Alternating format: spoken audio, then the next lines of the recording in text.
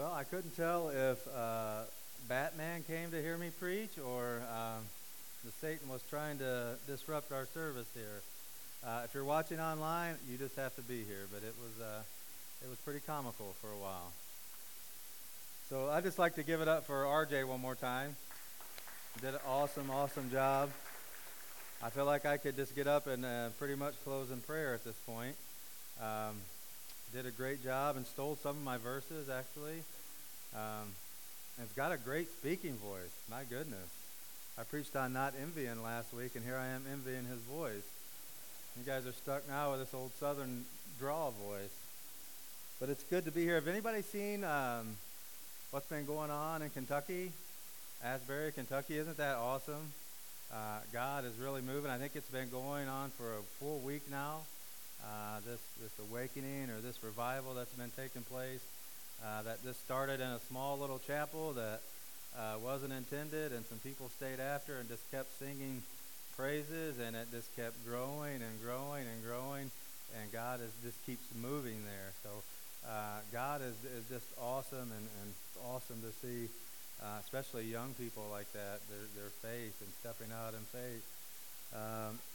And it's just a story that goes along with that. I know a lot of you guys knew about our cousin that suffered it was actually a widowmaker heart attack, and God has brought her through that. So praise God for that he restored her, and she's doing well and on the mend, and she's got a long way to go, but God is moving in her life, and so just pray that God will use that just for His glory in our family.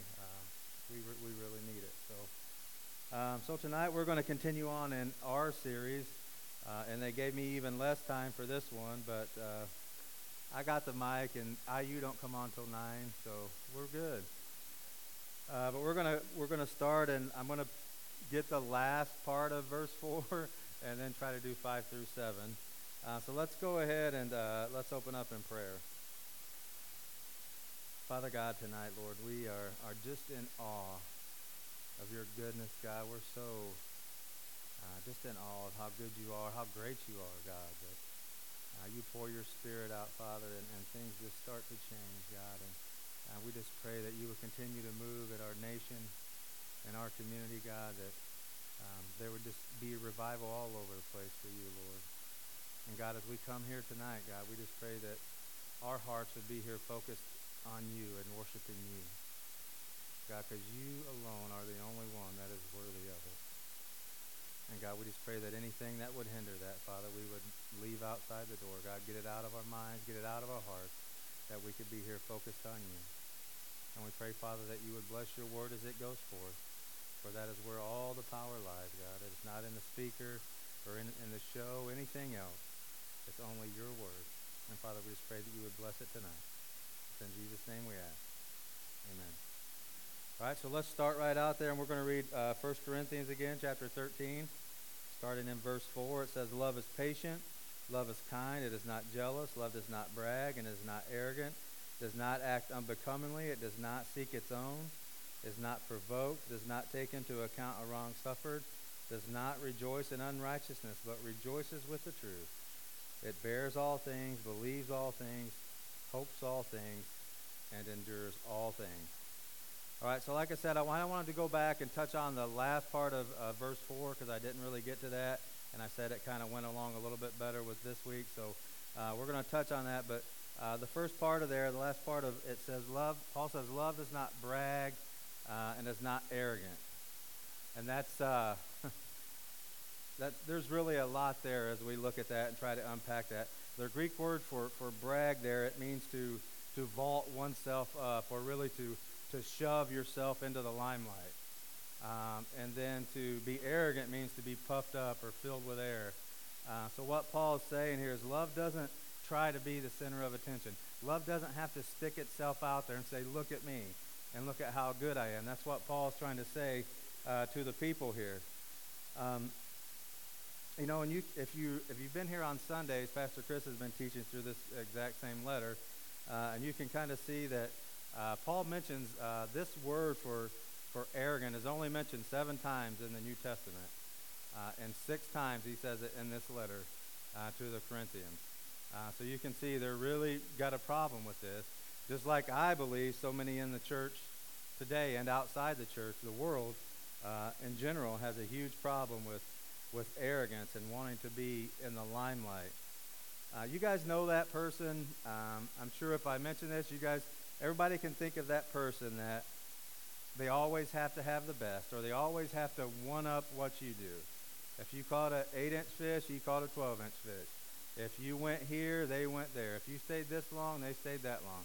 They always are just a little bit better than you, and they want to make sure that you know that they are better than you. Now, I know that everyone in here can think of that person. They love to brag about, what they have and how much they have and what they've done and the trips that they've went on. Those are tough people to be around, aren't they? I mean, let's be honest. You guys can act all spiritual, but they're tough. That's tough to be around people that act like that. It's very hard to be around people that act like that. And it's even worse when it's a Christian. It's even worse when it's someone that's taken on the name of Christ that's acting that way in their personal life, and even more so when they start to brag about what they're doing for the Lord. That really, again, we talked about last week, that's something that really gets up my crawl, is when somebody acts like that as a believer. You're talking to them and they're like, oh, I'm so tired. I'm just so worn out. And they're wanting you to say, well, why? I just usually just kept, oh, okay, and just kind of drag them along. Oh, you wouldn't believe what went on last night. And then finally, I was up all night doing things for the Lord. I was serving the Lord all night. Or you guys know that person that goes out there and they have to put it, they're out there, oh, we're out here feeding the homeless. Facebook, hashtag all praise to God, right? But they got to put it on Facebook so they get the praise. They got to have the limelight. Paul says love doesn't do that. I've even seen a church that went out to a person that was really had a rough way of it. He was really struggling, him and his family, and they put it on Facebook Live. Like this person wants to be and wants the whole world to know his misfortune. Why on earth would you as a church want to put that on Facebook Live? I always tell them, listen, here's your pat on the back, because that's all you're getting. Don't expect anything from God. You wanted that. You wanted the limelight. You wanted the pat on the back. Well, there you go, because that's all you're going to get. Because God is not going to reward that action anymore. But we do that. We love to brag and we love to be in the spotlight. Even as Christians, we struggle with that a lot. But Paul says that love doesn't do that.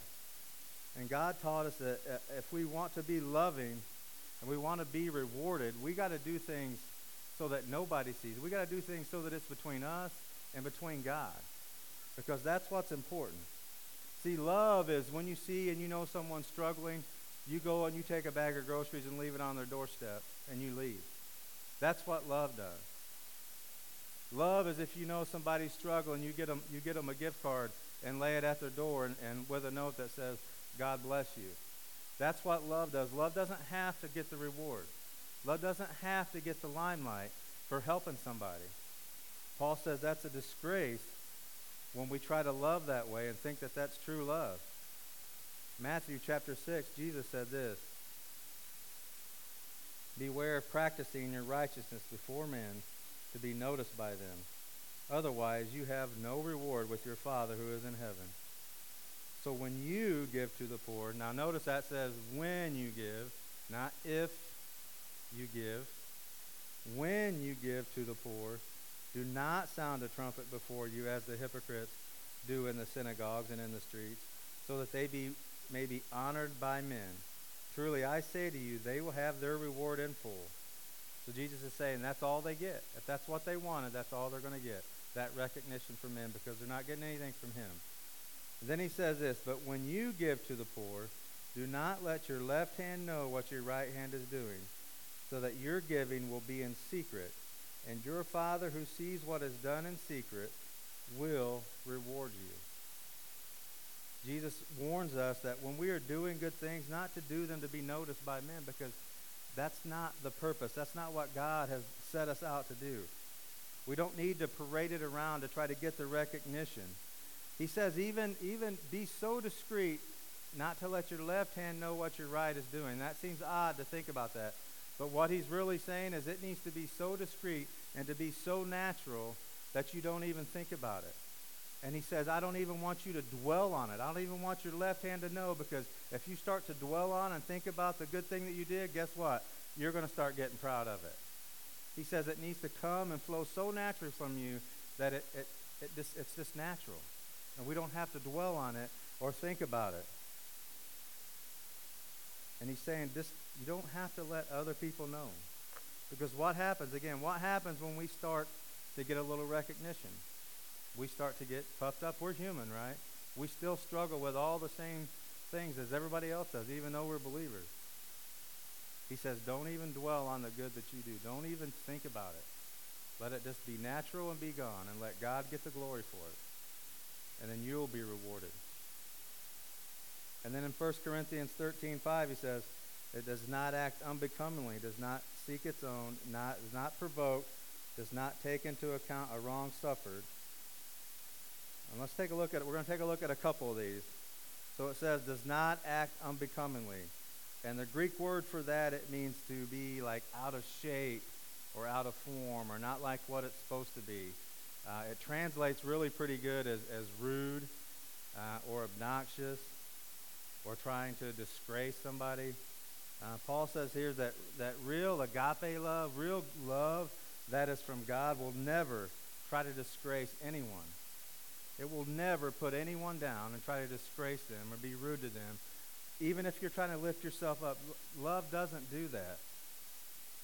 You know, I think this is about this is about one of the ugliest actions that I can see anybody do, is when they will put somebody down and try to disgrace somebody just so they can be lifted up a little bit. If you're doing that, and when we're doing that, there's nothing uglier I can think of. See, Ephesians 4 says this.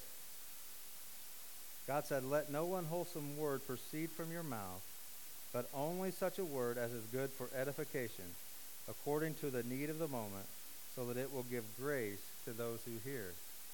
See, God says that we're not to speak or act in any way that would tear somebody down. Anytime that we open our mouth to speak about somebody, it should be to encourage them and to lift them up. That's what the word edify means.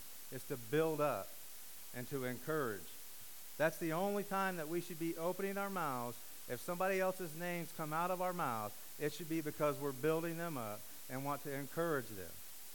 That's the only thing. In marriages, if you're married in here, we have to be really careful of that.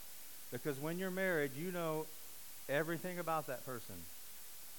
You know their deepest, darkest secrets, their fears. You know all of that. And so when you get into an argument and you want to win that argument, it's very tempting to want to bring that up, isn't it? And you can destroy your significant other by the words that you speak to them, because you know everything that's going to hurt them. We have to really be on our guard with that in our marriages. And a lot of times we end up tearing down and disgracing the one that we are to love above everyone else besides God. And I know it's easy sometimes because we feel like that's our safe space, is home. But a lot of times we can tear down the people that we should be loving the most. We need to be very careful in our marriages of that, and very thoughtful in our marriages of that. Then verse 5 says that love does not seek its own. And what that means is, and we talked about it a lot last week, I'm not out there loving people and showing love because they're going to love me back. That's not why I'm loving people. I'm loving people because God asked me to love people, because that is my desire to love people, because the Holy Spirit is motivating me to love people. I shouldn't be out there and, this person treats me pretty good, so I'm going to show them love. And this person not so much, so they can fend for themselves. That's not what love is. Love doesn't have to seek its own. Love is natural. Love just comes because you want to do it and because God has asked you to do it. It doesn't have to be loved back. That's what Paul is saying there. And we talked about that, and we talked about the being provoked quite a bit last week, so I'm not going to go into that very much. You can go listen to last week's message. Let's take a look at the last part of verse 5 there. It says, this one I think is going to probably touch a lot of us. I know it does me, and I struggle with it. The last part of this says, I'm going to read it all, but does not act unbecomingly, it does not seek its own, it is not provoked, and then does not take into account a wrong suffered. That's a tough one. That is a tough one. And that word for take into account a wrong suffered, in the Greek, it's like an accounting term. It's like I'm keeping a tally, basically, is what it's saying there. It means to place in one's credit or one's bank account. That same word is used in Romans 4:3 when it says, for what does Scripture say? Abraham believed God, and it was credited to him as righteousness. Same word, Abraham believed God, and God credited that. God tallied that to his account as righteousness. And that's that same word that Paul is using here in this verse, only he's telling us not to do it in the negative sense. On Sundays, again, Pastor Chris is going through this, but some of you guys are going to remember that there was a lot going on in this church. They were fighting. They were going to court with each other, suing each other. Paul even said, you got brother going against brother into court in front of unbelievers to let them decide. And then he says this a little later on. It says in 1 Corinthians 6, actually then, it is already a defeat for you that you have lawsuits with one another. Why not rather be wronged? Why not rather be defrauded? Paul tells them that it's already to their shame that they're doing this. It's already a disgrace to them that they're doing this, and they're going before unbelievers. And he says, why wouldn't you rather be wronged? Why would you not rather be wronged or defrauded than to bring shame to the name of Jesus by how you're acting? Because that's what happens when we keep tallies and we keep scores and we think this person owes us something, and we react to that. That's what happens, really, truly, is we bring shame to the name of Jesus by how we act. And Paul says, wouldn't you should rather be wronged than to ever want to bring shame to the name of Jesus. Now in this verse again, he's telling us that meaning when someone does me wrong, really what he's saying is if Chris does me wrong, I don't get the old accounting ledger out and say, okay, Chris did this to me on this date. Got to get back at him by. That's not what love does, and that's what Paul's saying. You don't keep a tally so you can pay back everything that somebody does to you wrong. Love doesn't do that. I heard of two guys talking one time, and one of the guys says, I tell you what, every time me and my wife fight, it gets historical. And the guy looked at him and said, what do you mean historical? You mean hysterical? Like funny, hysterical? And he said, no. He said, it gets historical. She brings up everything that I have ever done in the past. Historical. And that's what we like to do, don't we? We like to think that we love people, but they do us wrong. We start to remember and bring back every little thing that they've done against us. But Paul says love doesn't do that.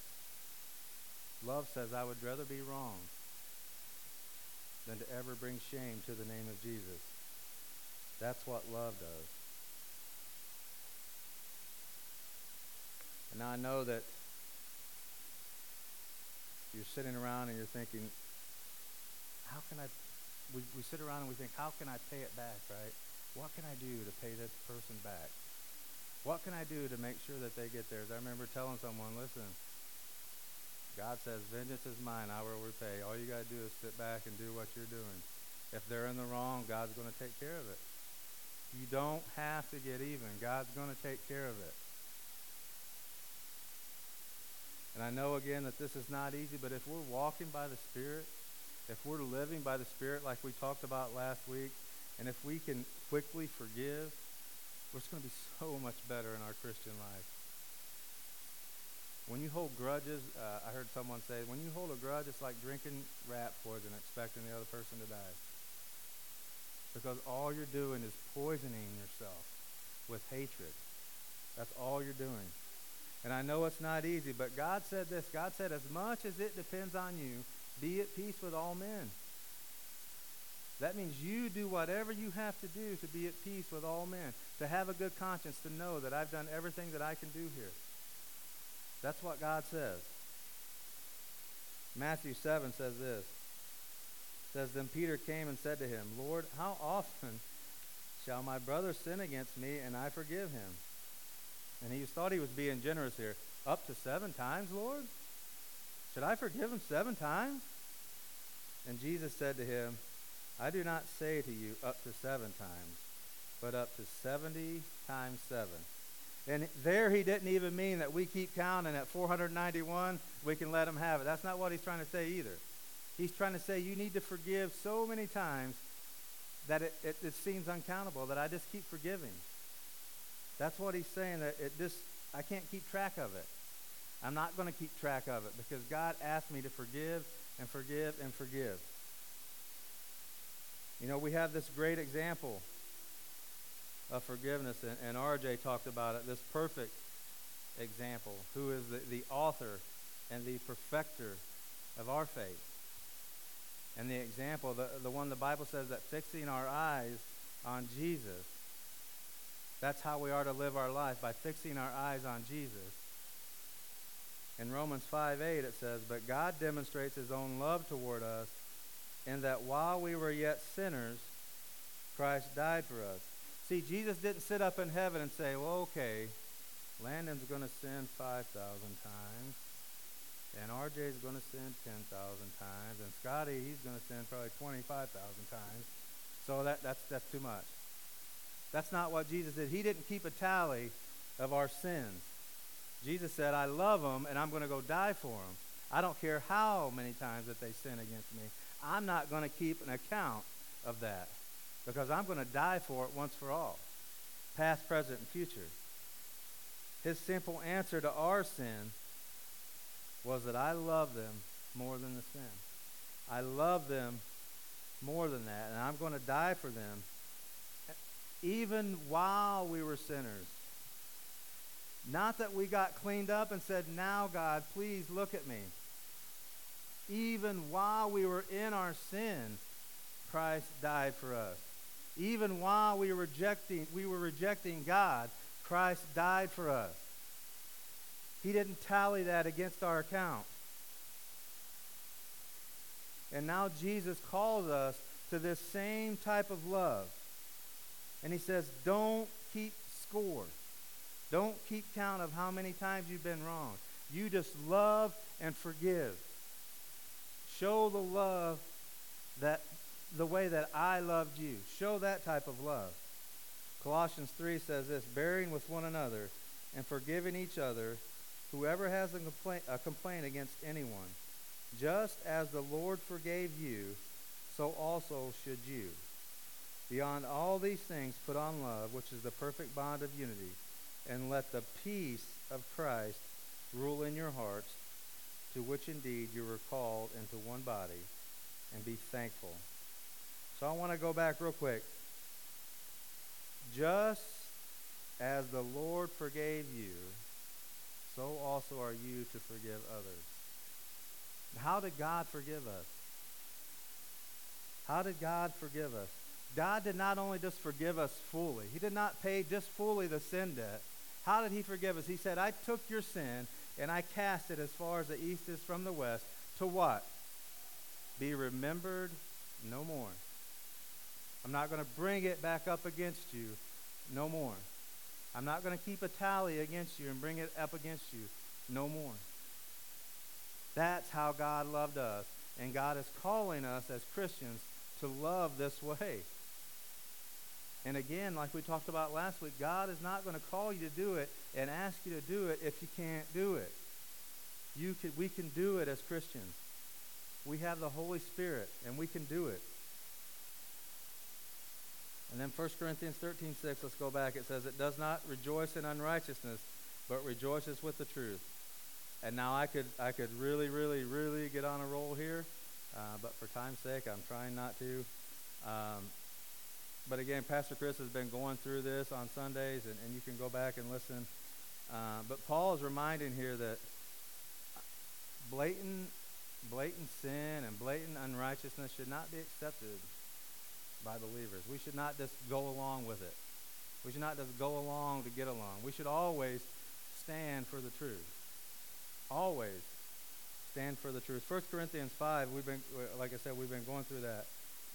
Paul says this, "It is actually reported that there is immorality among you, an immorality of such a kind that does not exist even among the Gentiles, that someone has his father's wife. So you become arrogant and not mourned instead, so that the one who had done this deed would be removed from your midst."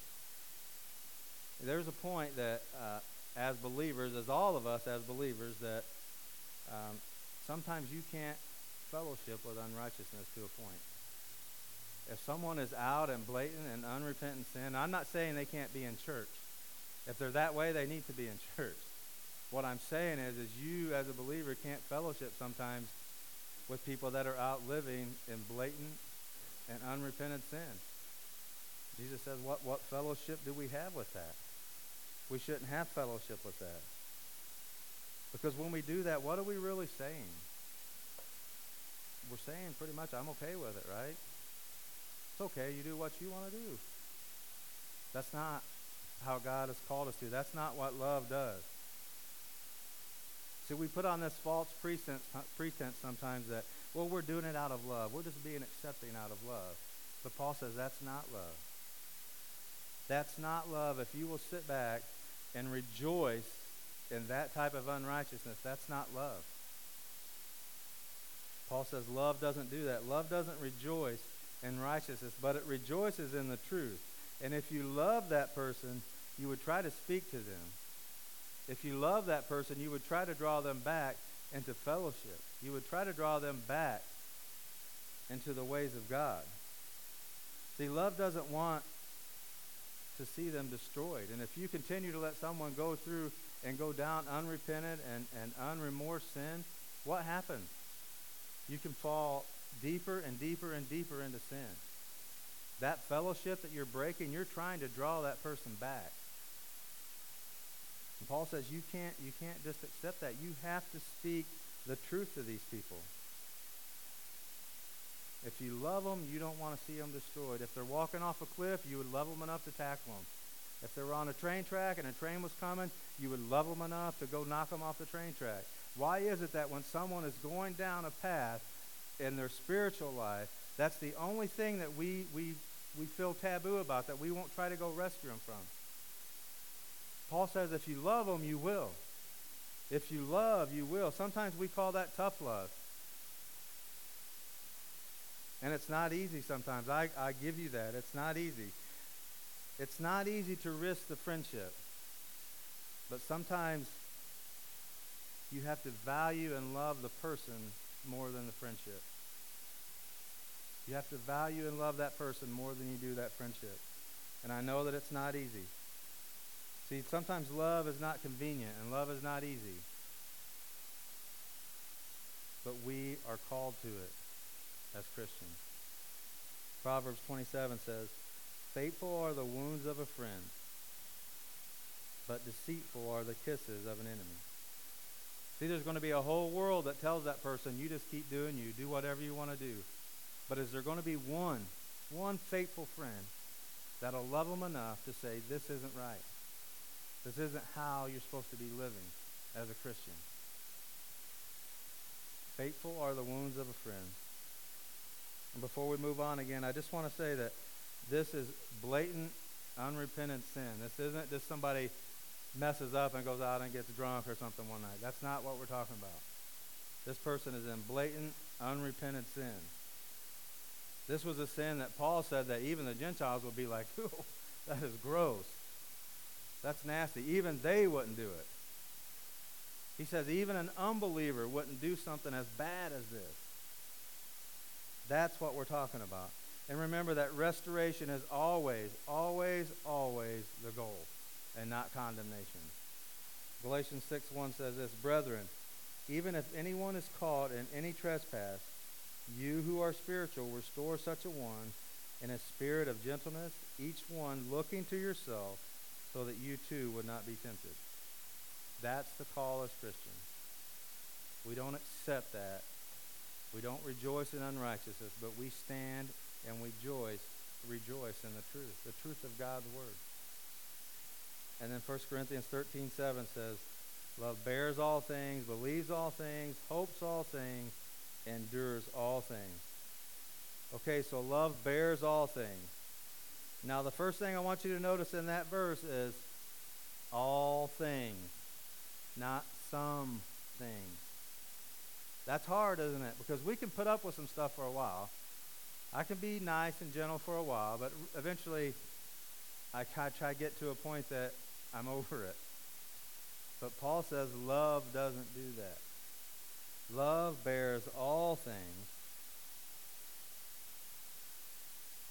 And it gives this reference, this bear gives this reference of, or this all things, it gives this reference. In the Greek, it's really kind of cool how it's used. It's used so that it means every individual thing making up a whole. So we have no excuse to say, I've been patient with them. This is, I've forgiven this and this and this, but this one I can't. Paul says all things, every individual thing that makes up everything they've ever done to you. You can't blanket statement. He says every individual thing, all things. And then it says, so again, we bear all things. And that word in the Greek, it means to cover up, to put a shelter over, to put a roof over. And so really what it means is we don't go spouting off, right, when we know someone has sinned. We don't go and tell it to everybody else in the church. We cover up that person. We try to restore that person and protect that person. The whole church don't have to know it. If God's brought it to our attention, we need to do something about it. When we're sinned against, we don't have to go and run and tell everybody that this person did this and this person did that. And when we know someone is in sin, we need to go to them again and try to restore them and not gossip about it. We don't have to do the old gossip prayer. Well, pray for old brother so-and-so. Guess what he did? He's just fallen into all this sin. That's a gossip prayer. That's what we call gossip prayers. You don't even want to pray for them. You just wanted to gossip about them. And you covered it up by asking for prayer. And then it says, love believes all things. And it means that it's not that we believe things that are lies, but that we believe the best in people. That if somebody comes to me and says, Scotty, I just got to tell you what Chris did, I'm going to stop them right there and say, I don't believe that. I don't believe that. Until I can get 100% proof of that, I will not believe that. I know that person too well to even think that they would do something like that. Matter of fact, why don't me and you go talk to Chris and see if that's true? That's what love does. When it says love believes all things, I'm going to believe the best about that person until I'm proven wrong. I'm not going to fall into that gossip and let gossip take control of my life and think bad about a person that I don't really know and have all the facts about. Love is going to believe the best about that person. That's what it means there.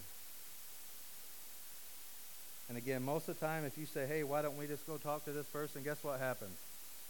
The accuser says, well, no, I don't know for sure. Then why are you saying it? But love will believe the best about a person.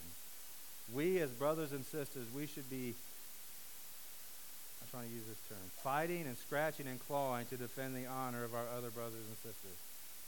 Until you know that they have done it, you believe that they haven't. They don't have to prove that. You believe that about them. And then it says that love hopes all things. And that means that we confidently expect good. We confidently expect good in our lives. We are confidently expecting the best outcome for our life. The Bible says that God works all things for the good to those who love God and are called according to his purpose. So if he says that, we can confidently expect That no matter what's going on in my life, that God is going to work it out for good. That's what he's saying there. He's saying that no matter what happens in this life, no matter what this life brings, we can have hope and a confident expectation of good in our Lord. That's what he's saying there. Because God can take anything and make good out of it. Knowing that our reward is not in this life. Our reward is in heaven.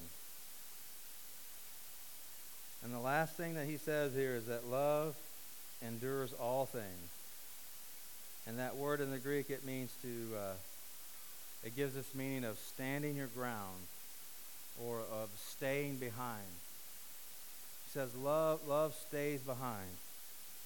And it gives the meaning of while everyone else on the battlefield, while everyone else is giving up and running and leaving, I'm going to stay behind and I'm going to stand my ground and I'm going to fight for the truth. And I'm going to fight for what is good. And I'm going to fight for whatever God has called me to fight for. Love will stand its ground. Love will stay back when everyone else leaves you and runs away. If you love that person or you love that cause, you are going to stand your ground and you're going to remain behind when everybody else is running off the battlefield. Because that's what love does. And it's just like those marriage vows in a marriage. You know, when you marry, you say for better, for worse, for richer, for poorer, in sickness and in health, to love and to cherish until we are parted by death. Now you guys, if you're married in here, you know sometimes it ain't easy, right? It's not easy. Nicole was blessed and got one that's really, really good. The rest of you got to do better. I'm just kidding. Marriage is tough sometimes. But if I love my spouse and I love God, I'm going to stand my ground. I'm going to remain back and I'm going to fight. Even when the world tells me, oh, you'll be so much happier if you just leave. It'll be so much better if you just run away. Get out of it. Love says, I made a vow to that person and I'm going to remain behind and I'm going to fight for this. That's what love does. And in our Christian walk sometimes, you know, when things seem impossible, when you're witnessing to your family and it seems impossible that they'll ever come to the Lord, love says, stay in the fight. Stay in the fight. Keep witnessing, keep loving, and see what God is going to do there in that relationship. Love will remain in the fight. And I know sometimes when we talk about things like this that a lot of times people will say, yeah, I know that, right? I know that. But what would happen if we got it to go from here to here? What would happen if it went from here to here and then out to here? What would happen if the things that we know, we would let it get to our heart and we would let it affect how we live? Paul says over and over again, I bring these things to your remembrance. It's not rocket science, but we need to be reminded of it sometimes. We got to let it get from here to here and let it affect every part of our life. And then I know that, again, like we said, it's not easy to love people. Sometimes it's really, really difficult. Sometimes you can have every excuse in the world not to. Do it anyway. Do it anyway. Not for you, not for what you can get out of it, because God has asked you to do it. Do it anyway. You know, I heard a story of this old, and just see what happens in that relationship. I heard a story of this old Southern guy, and he went to his buddy, and he said, you know what, I cannot stand my wife. I absolutely despise her. She has ruined my life. She has caused me so much misery. And I'm just going to divorce her. And the friend, he had some great advice. He said, no, don't just divorce her. You want to destroy her. So here's what you do. You go home, and for the next 2 months, you love all over her. You love all over her. You open up doors. You take her out to eat. You show her how much that you love her. Really get her to think that you love her all this so much. Then tell her you want the divorce. That'll destroy her. And then call me and tell me what happened. So about 2 or 3 months goes by, and the guy hasn't called back. And so he called this guy, and he says, "Hey, bud, what happened? I didn't hear from you." He said, "What, was she destroyed when you told her you wanted a divorce?" And that old Southern guy said, "You know what? The dangest thing happened. I started showing her love and doing all these things for her, and I realized I still love the old hag." Love anyway. Keep loving even when it's difficult. Now I'm going to finish with a verse and just a quick story. It's a really cute story. At least I thought it was anyways. This mom was making dinner, and she tells this little girl, she says, "Okay, honey, I'm making dinner. I've got all this, and I'm going to make broccoli for dinner too." And she says, "You like broccoli, don't you?" And the little girl says, "Oh, Mommy, I love broccoli. I love broccoli so much, Mommy." And so she's so good, and she makes her food, and then she notices as she's eating dinner, she's eating everything around the broccoli and not eating the broccoli. And she says, "Honey, what's wrong? I thought you loved broccoli." She said, "Oh, Mommy, I do. I love broccoli, but I just don't love it enough to eat it." And so that goes along with this verse, this final verse that, last week I told you to kind of think on this verse, and the same thing with this week.